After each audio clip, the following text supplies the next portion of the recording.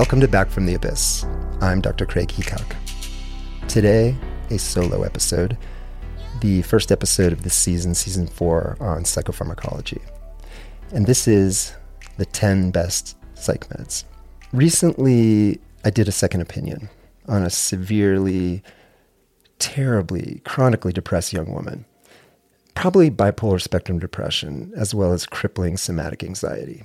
And she was only taking an SSRI and an amphetamine stimulant, and she actually has a psychiatric provider. And this, my friends, is not good care. These meds made no sense at all for this young woman, because basically she's taking exactly 0 depression meds, and amphetamine stimulants are well known to increase anxiety, particularly body or somatic anxiety. So this and a number of other recent cases and consults led me to think that I've got to do another psychopharmacology episode. And clearly there's some major confusion out there about how and when to use psych meds appropriately. Now, I love synthesizing and finding the essentials of a complex topic, searching for the parsimonious explanation or understanding. So I thought it would be an interesting challenge to come up with just 10 medications that could effectively treat, say, 95% or more of all psychiatric problems that potentially respond to medication. I originally wanted to limit the list to 7, but this left some critical gaps, so I settled on 10. To make the list, a medication needed to be very effective, generally safe, well-tolerated, generic. And if I could come up with a brand name med that was significantly more effective and or safer and or better tolerated than a similar generic, then fine. That med could potentially make the list. But, surprise, surprise, no brand name meds made the cut. Oh, one note here about buprenorphine.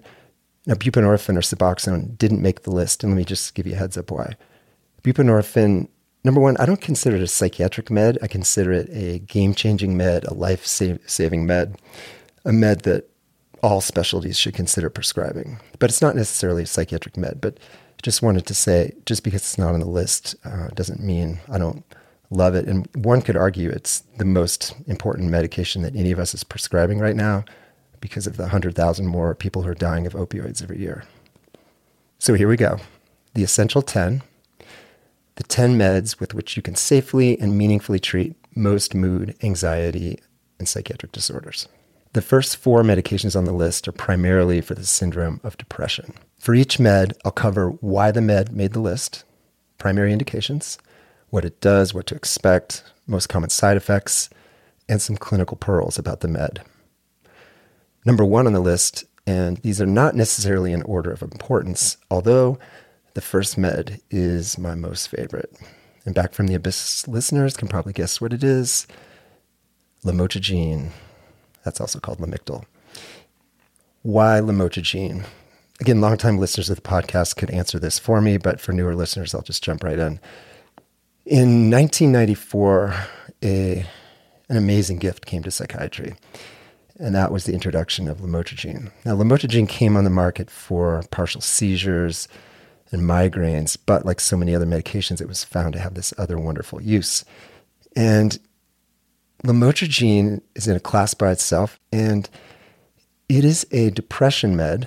It's not a mood stabilizer. A lot of people call it that. But if you think about a mood stabilizer, by definition, would need to stabilize mood from the bottom and the top, meaning bringing down mania, agitation, or bringing up dysthymia or depression. And lamotrigine doesn't do anything to prevent or treat mania. So it is actually a depression med. It's an antidepressant. And lamotrigine is really the first powerful antidepressant that doesn't have sexual side effects or weight gain, which are 2 of the awful, awful realities of so many of the powerful depression treatments that we use.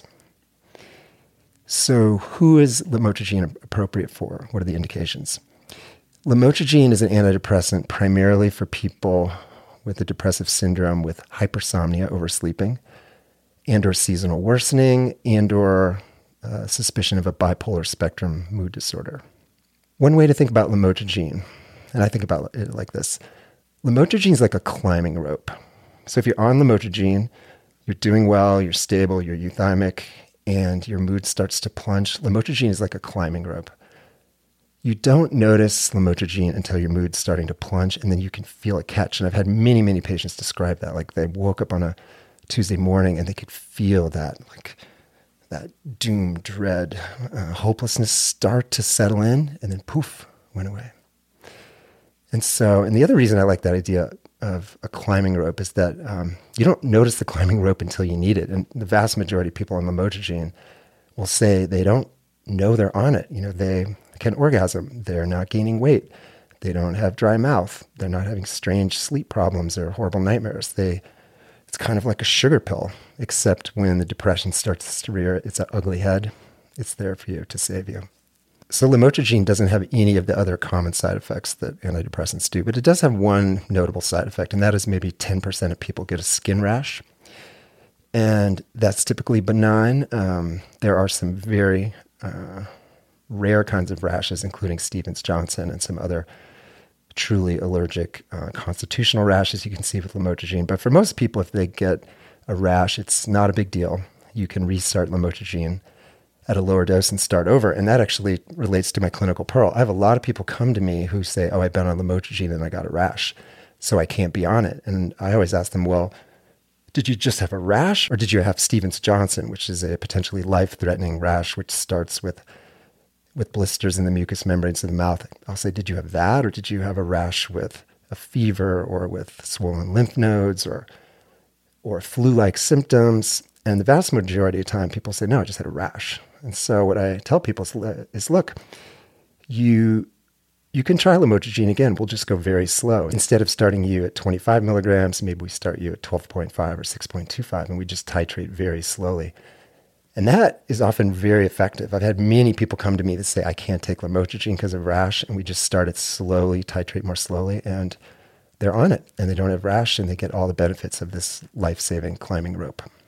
Number 2 on the list, my second favorite med. What would that be, listeners? That would be ketamine. Why ketamine?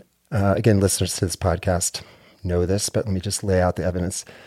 If we only get 4 meds on my list for depression, we're going to want something really powerful for the hard cases. And the data over the last few years make it look like appropriately dosed ketamine is as effective for ECT, at least for people under 50, 55. And typically has been more effective than TMS, although the new form of TMS that's coming out of Stanford called the SAINT, S-A-I-N-T, TMS, which is an MRI-guided TMS, is looking like that may be as effective as ketamine and ECT. But really nothing else that we have in psychiatry is such a game changer for super severe patients, medication-wise, as ketamine. And also, ketamine can dial down very severe post-traumatic stress exacerbations, or even people that are just having terrible SI, suicidality. Some people will have a symptomatic feature of their depression. They just have this terrible 24/7, like screaming loud in the head suicidality, and ketamine can just quiet that in a way that maybe only a couple other meds can. And actually they're lower down the list. We'll talk about that. So it turns out that ketamine is not only often super effective for treatment-resistant depression, it's the treatment of choice for bipolar and mixed depression. Nothing else is nearly as good. It's an amazing treatment for exacerbations of PTSD. And as I've found over the last few years, ketamine is actually a pretty darn good treatment for dysthymia, which is just low-grade depression where people can function, but I call it black and white TV. When people are dysthymic, like they can function, they can see their world, but everything is just kind of drained out and lifeless. But ketamine actually is quite effective for that. What does ketamine do? Well, maybe we kind of tie that in with what to expect. I mean, one of the things we know that ketamine does is that it repotentiates the endorphin receptors. And the endorphin receptors are what allow people to feel soothed, calm, at peace. And so in the 4, 5, 6, 7 days after a higher dose ketamine treatment, a psychedelic dose, people often describe a very profound sense of calming, of feeling like things are going to be okay. There's a real sense of resourcing. And in resourcing, we mean the people are just more able to handle what's on their plate. They're at their more resilient selves, at their more creative and collaborative and engaged selves. Ketamine can cause a very rapid boost in energy and mood. In fact, such a rapid boost that in people with the vulnerability to bipolar 1, they can actually flip into mania. And I've talked about that on the podcast. Ketamine improves deep sleep, slow wave sleep, which is crucial for cognition. And interestingly, one of the predictive factors for ketamine working for treatment-resistant depression is people who have cognitive impairment. And that very well may tie in this improvement in deep sleep with ketamine. And then on more the psyche level, ketamine improves access to the unconscious. And it also potentiates somatic therapy. And somatic therapy is kind of a royal road to trauma therapy. And so that's why, for example, last season in the psychedelic somatic therapy episode with Saj Razvi, he talked about using ketamine as a way to elicit transference and work with the unconscious through the body, through somatic work. Ketamine is really well tolerated. The two main side effects, motion sickness, which we can use a scopolamine patch, a motion sickness patch, and or Zofran ondansetron, and then hypertension. And this is actually a significant issue for men over 50 in particular. If you have high blood pressure, we're often going to need to think about increasing blood pressure meds or doing clonidine before a session. But other than motion sickness and potential for blood pressure spike, ketamine is typically really well tolerated. A couple clinical pearls. Ketamine, like ECT, seems to work best and last longest with appropriate meds on board. Now, I have a lot of people come to me saying, I would like to treat my depression or PTSD, but I don't want to be on meds or I want to get off meds. And first couple of years, I tried to get people off their meds, but then it became abundantly clear that most people needed to stay on their meds. And then as I read more and more that ECT has some real kind of clinical parallels with ketamine, that it made more and more sense that ECT is a reboot of the brain, kind of a soft reset. And ketamine, one of its mechanisms, it seems to be a soft reset of the brain that helps meds work better. Okay, the third medication. Now this was a little tricky because I have ketamine and I have lamotrigine, but I needed a med for a very common presentation we see. And this is what we call anxious depression, or people say, I'm kind of 50% anxious, 50% depressed. This is often called unipolar depression. This is depression with insomnia. This is also called major depressive disorder, which, as I've spoken at length on other episodes, I think that's not a real diagnosis. That's a wastebasket for a whole bunch of things that can cause an anxious depression. But in any case, there are people who show up at our doorstep that need something for anxious depression. And sort of the three, if you will, families or classes of meds that we could use to address that would be the serotonin norepinephrine reuptake inhibitors. That's one. The second one would be the tricyclics. A third option would be the MAO inhibitors. But when we look at safety and tolerability, and efficacy, I think the SNRIs are on top. And coming out on top of the SNRI family, in my opinion, is desvenlafaxine, or Pristiq is the brand name. And the reason is it tends to have the lowest sexual side effects, has the least weight gain. It actually does work quite well for both. I think the serotonergic effects of desvenlafaxine really dialed down the rumination, obsession, neuroticism, and panic that we see in anxious depression. And the noradrenergic effects are really where the depression efficacy lies. Most common side effects of desvenlafaxine would be anxiety and insomnia, which is interesting because desvenlafaxine is a really good anxiety med, but like so many anxiety meds, they often make anxiety worse before they make it better. Another clinical pearl, as many of you know, the SNRIs, like desvenlafaxine, can actually make bipolar disorder worse, and they can trigger rapid cycling. All right, number 4 on the list, the fourth depression med. I needed one more med for severe depression. So prior to ketamine, which is kind of hard to believe, life before ketamine, but there was life before ketamine. That was like before 2018. when people would show up in my office with crippling depression, severe, disabling, the kind of thing where I think, okay, we're going to maybe have to walk you over to the inpatient unit, the kind of depression where people can't take care of their kids, can't get out of bed. My go-to, and I think the go-to of lots and lots of other psychiatrists, was aripiprazole, or Abilify brand name. Aripiprazole is in the atypical antipsychotic family. That's things like Latuda, lurasidone, Seroquel, quetiapine, Geodon, ziprasidone.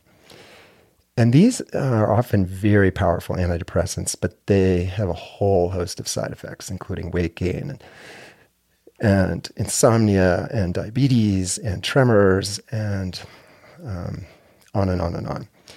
But I have to say, there's a subset of people that really need to be on an atypical. And even in my group of people who are doing maintenance ketamine, who are getting a lot of benefit from that, these are folks with chronic treatment-resistant depression, typically bipolar spectrum. Many of them, despite being on lamotrigine and getting regular ketamine treatments, many of them also need to be on something like aripiprazole. And the reason I chose that one instead of, say, lurasidone, Latuda, is aripiprazole has been around longer. It's generic. I think Rexulti, which is brexpiprazole, and lurasidone, which is Latuda, are probably roughly equally effective, but they're still brand name and they're extremely expensive, and there's no evidence that they're any better. So what are the indications for aripiprazole? People who are decompensating in the bipolar spectrum, but particularly people with severe bipolar depression or mixed episodes. Abilify can be a real game changer. Now, even though aripiprazole is called a quote-unquote antipsychotic, it's actually not a very good antipsychotic. It's a much better mood stabilizer and antidepressant, and this relates to one of the clinical pearls. At low doses, say under 5 milligrams, aripiprazole is a powerful dopamine agonist and is thus very stimulating, elevates mood, and can even trigger mania in some people, but has powerful antidepressant effects. As you go up, say, between 5 and 15 milligrams, aripiprazole has sort of mixed agonist-antagonist effects at the dopamine 2 receptor, which gives it more of a mood-stabilizing character. And when you go above 15 milligrams, it's more of a D2 blocker and more of a classic antipsychotic, although aripiprazole is not a great choice in general for people who are bona fide psychotic or dangerous. It just doesn't have the oomph of some of the more powerful antipsychotics. And I should say the most common side effect of aripiprazole, surprise, surprise, is anxiety and agitation, because we're often starting it at low dose where it's very stimulating, can get dopamine going, but by the same mechanisms, I think that it can cause mania in some people. It can just get people a little too motivation driven, sometimes hypersexual, sometimes spending too much money. So almost like elements of a little bit of mania. We can see that with people with low dose Abilify.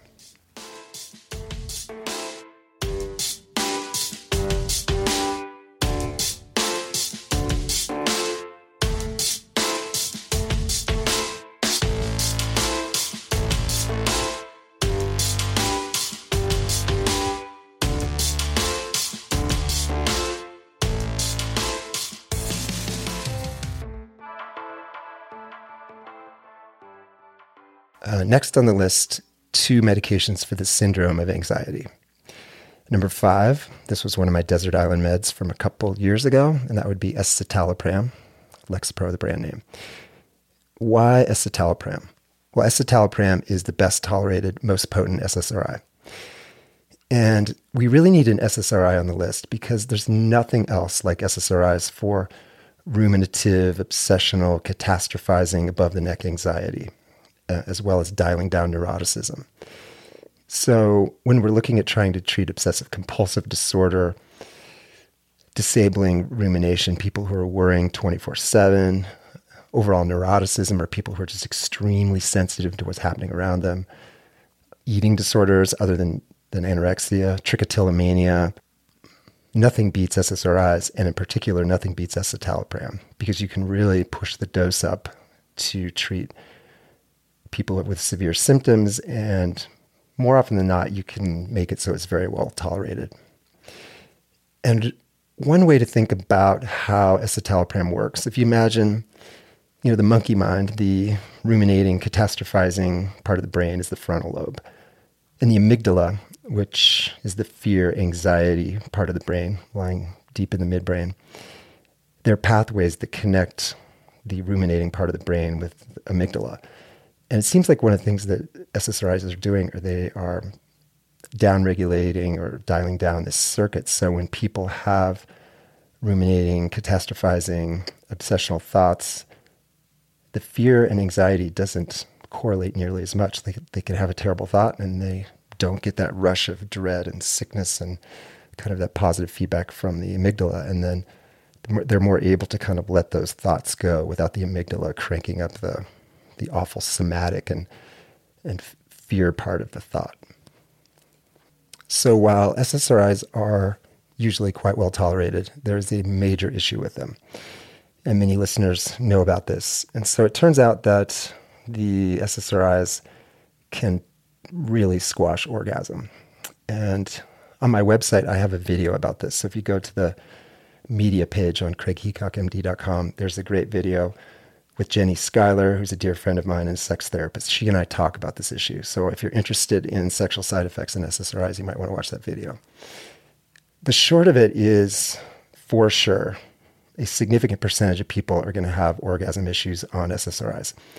That seems to be less common with escitalopram compared with other SSRIs, but it's still an issue. What percentage of people? I mean, maybe half of women or more are going to have orgasm issues on SSRIs, somewhat less with men. Another resource that I really recommend you look at, there's a wonderful book by Emily Nagoski called Come As You Are, and it is arguably the best book on female sexuality. But there's a whole bunch of great information in there on meds and libido and how just to think about this complicated, the complicated relationships between not just medications, but things we take and the way we live our lives and how that can affect desire and arousal and orgasm. So I'd encourage you to check that out. A clinical pearl for escitalopram. If you're having someone with severe symptoms, severe OCD, severe body dysmorphia, severe postpartum depression, or other kinds of symptoms that respond well to SSRIs, you're often going to need to push the dose up high. So for escitalopram, that would be like 30 to 40 milligrams. And that's a dose that pharmacists are going to call you and insurance companies are going to deny it, which is ridiculous because this is a generic, very inexpensive med. But I can't tell you how often when I push the dose up to 30 or 40, I get all this pushback from payers. So what I usually tell people is just use a GoodRx coupon and pay cash because it's just not worth fighting the insurance companies over whether we can give people a little more of a very inexpensive generic med. Another interesting clinical pearl, escitalopram and the other SSRIs has this really cool use for PMS, for premenstrual dysphoric disorder. So we think of SSRIs as working in the brain, but they also work peripherally on progesterone, and they inhibit the breakdown of progesterone. And it seems like what's happening with PMDD, PMS, is that in some women who are hormonally very sensitive, as their progesterone levels are falling either right before they have their menstrual cycle or right after they have a baby, that can cause really severe decompensation of mood and anxiety. And because escitalopram and other SSRIs inhibit the metabolism of progesterone, they keep the levels higher so people have a much smoother path through the days leading up to the onset of menses or the postpartum days when progesterone is plunging after the birth of the child. So now we reach number 6 on the list, which is the second med for the syndrome of anxiety. That would be a benzodiazepine, and I chose lorazepam.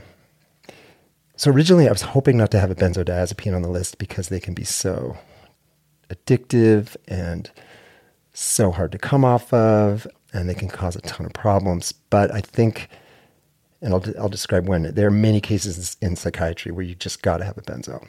But why lorazepam? Let me say a little bit more about that. Lorazepam has a medium duration of action, like 5-6 hours. The shortest acting benzo is alprazolam or Xanax, and it lasts, hour or two. And people love alprazolam. They ask for it by name. When people go to pharmacies in Cabo or in Puerto Vallarta, they're looking for alprazolam. And that's because alprazolam hits you really hard. It's very fat soluble. So it's like, bam. A number of my patients in the past have told me that a 2 milligram alprazolam is like an quote unquote elephant gun to the face. One guy said, it just hits you like this, Heacock. So that doesn't sound good to me, but I guess if you're a benzo connoisseur, some people like that. But alprazolam is fine, like for an hour-long MRI or a 2-hour plane flight, but not something you want to be prescribing regularly, because not only does it come on really fast and wear off fast, but alprazolam really commonly leads to rebound anxiety as people come off it, and then they have more, and then rebound anxieties that came off it. So alprazolam can very quickly lead to cycles of compulsive use, dependence, and addiction.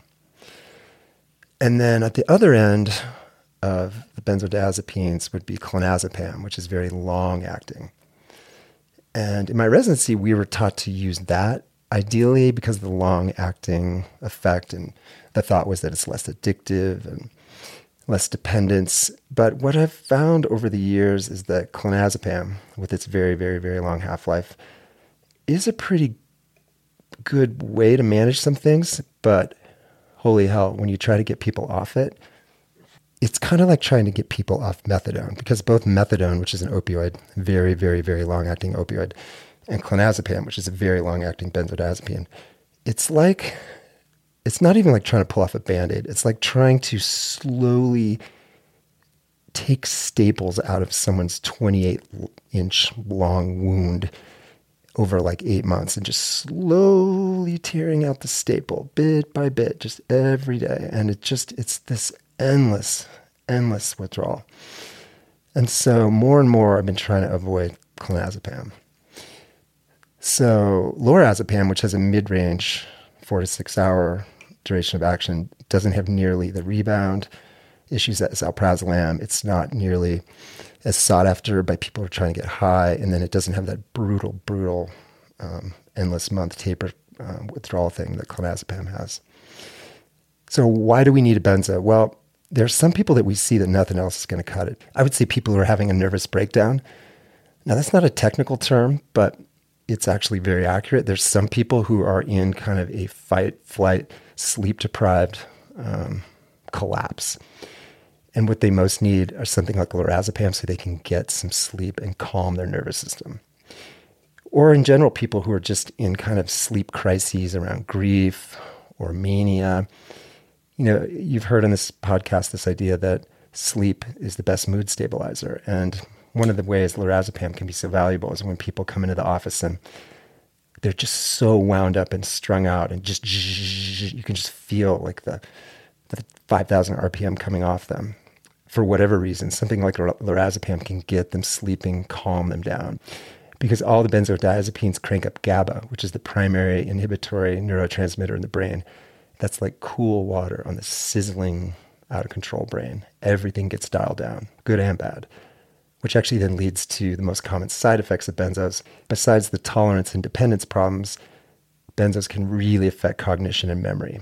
And again, I think that's part of this idea, like if you turn down all circuits throughout the brain, the good things the brain's doing, like helping you think and prioritize and remember, all those functions get affected too. Here's an interesting clinical pearl about benzodiazepines, which even a lot of my physician colleagues don't seem to know. The benzodiazepines have very different potency. So here's the benzo potency conversion. This is a little nerdy, but some of you might like it. 0.25 milligrams of clonazepam is the same as 0.5 milligrams of alprazolam, which is the same as 1 milligram of lorazepam, which is the same as 5 milligrams of diazepam. So listen to that 3 times. There'll be a quiz at the end.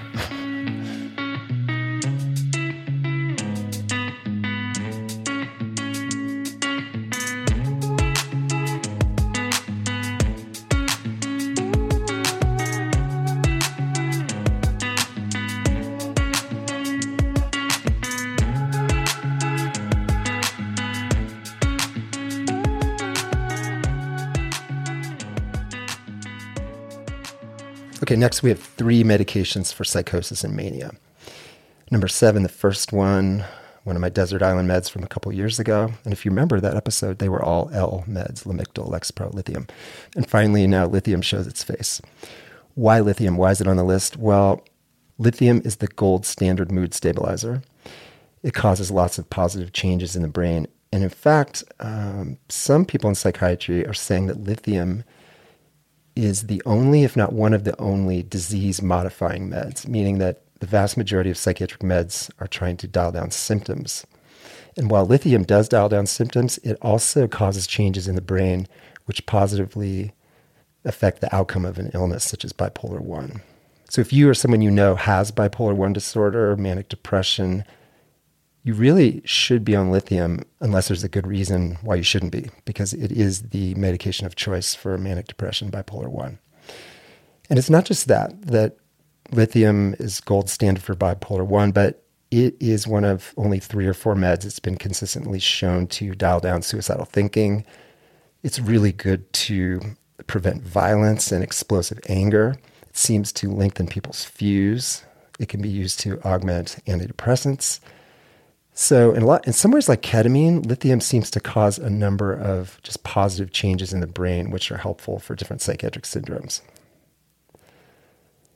Lithium usually takes a week or 2 to start to work, but when it does, it's both subtle and profound. And you've heard people on this podcast talk about how lithium was the only thing that really ever changed things for them.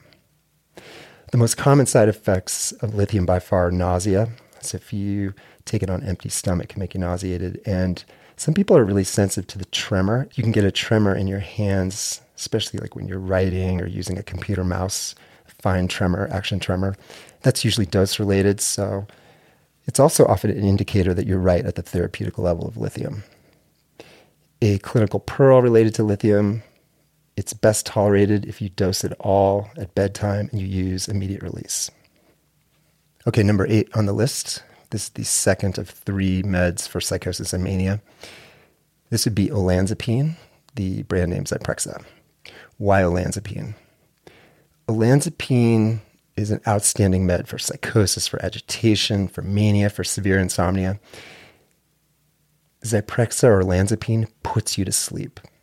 And this is actually critical because so many people who are in psychiatric crisis, whether it's mania or psychosis or quote-unquote nervous breakdown, grief, existential crisis, and on, so many people who are in psychiatric crisis can't sleep. And even a lot of very good meds that can be helpful for some of these symptoms don't necessarily help you sleep, but olanzapine, really helpful for sleep. In fact, you could almost run a psychiatric unit just with olanzapine. If you gave olanzapine to everybody that came in the psych unit, I think you would do almost as well as using all the other meds that we give people in a psych unit.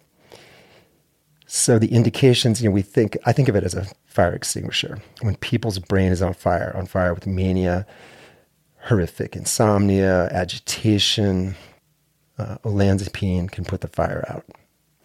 And it does this by blocking the dopamine 2 receptor, which is implicated in mania and psychosis. And it reestablishes sleep. Again, if sleep is the best mood stabilizer, if we're giving people meds that don't promote sleep, then we're probably going against what people's brains most need. A clinical pearl. If olanzapine is helpful, the next med on this list is probably going to be even better. And that's because number 9 on this list, clozapine came first. So it was developed back in the 70s and 80s. And even back then, they knew it was an amazing med for mania and psychosis and even treatment-resistant depression. But it had a couple scary side effects. It could affect the bone marrow and thus impede the immune system by dialing down a white blood cell called neutrophils. It could cause seizures. It could cause different cardiac problems. So clever scientists back in the 80s thought if we could just tweak the clozapine molecule, maybe we could come up with something that's better than clozapine, but doesn't have this bone marrow risk or seizure risk. And so with a very small tweak of a huge complicated molecule, they came up with olanzapine, number 7 on the list. And as I said, while olanzapine is a great med, it's not as powerful as clozapine. So they did successfully get rid of the seizure risk and the bone marrow issue, but they dialed down some of the efficacy. So one way you might think of olanzapine and clozapine on this list is that olanzapine is a good place to start with mania and psychosis and agitation. But if it's not enough, you can step up to clozapine, which is sort of the big gun. It's the best sleep med on the planet. It's the best antipsychotic on the planet. It's the best mood stabilizer, and probably even the best antidepressant. So whether it's for treatment-resistant schizophrenia, schizoaffective disorder, bipolar disorder, if you want to pull in the number one most effective med, and again, there are some issues with it. It needs careful monitoring, weekly blood draws for the first 6 months. It is one of the 3 or 4 treatments in psychiatry that can be completely life-altering, life-changing. The most common side effects with clozapine, sedation, as I said, it's the world's best sleep med. It can lower your blood pressure such that you can have what's called orthostasis, where if you stand up too quickly, you can get lightheaded. And it definitely, sadly, like a lot of psych meds, it can be a weight gainer and push people towards diabetes. So in my practice, most everybody on clozapine takes metformin. And I'm guessing, and this is a clinical pearl, I think, soon when the GLP-1 agonists like semaglutide, when those are more accessible, I think our folks on olanzapine and clozapine and other weight gainer meds will be able to give them those, get the full benefit of the psych med, but then have them on something that can counteract what's really the dreaded, most serious long-term side effects of these kind of meds.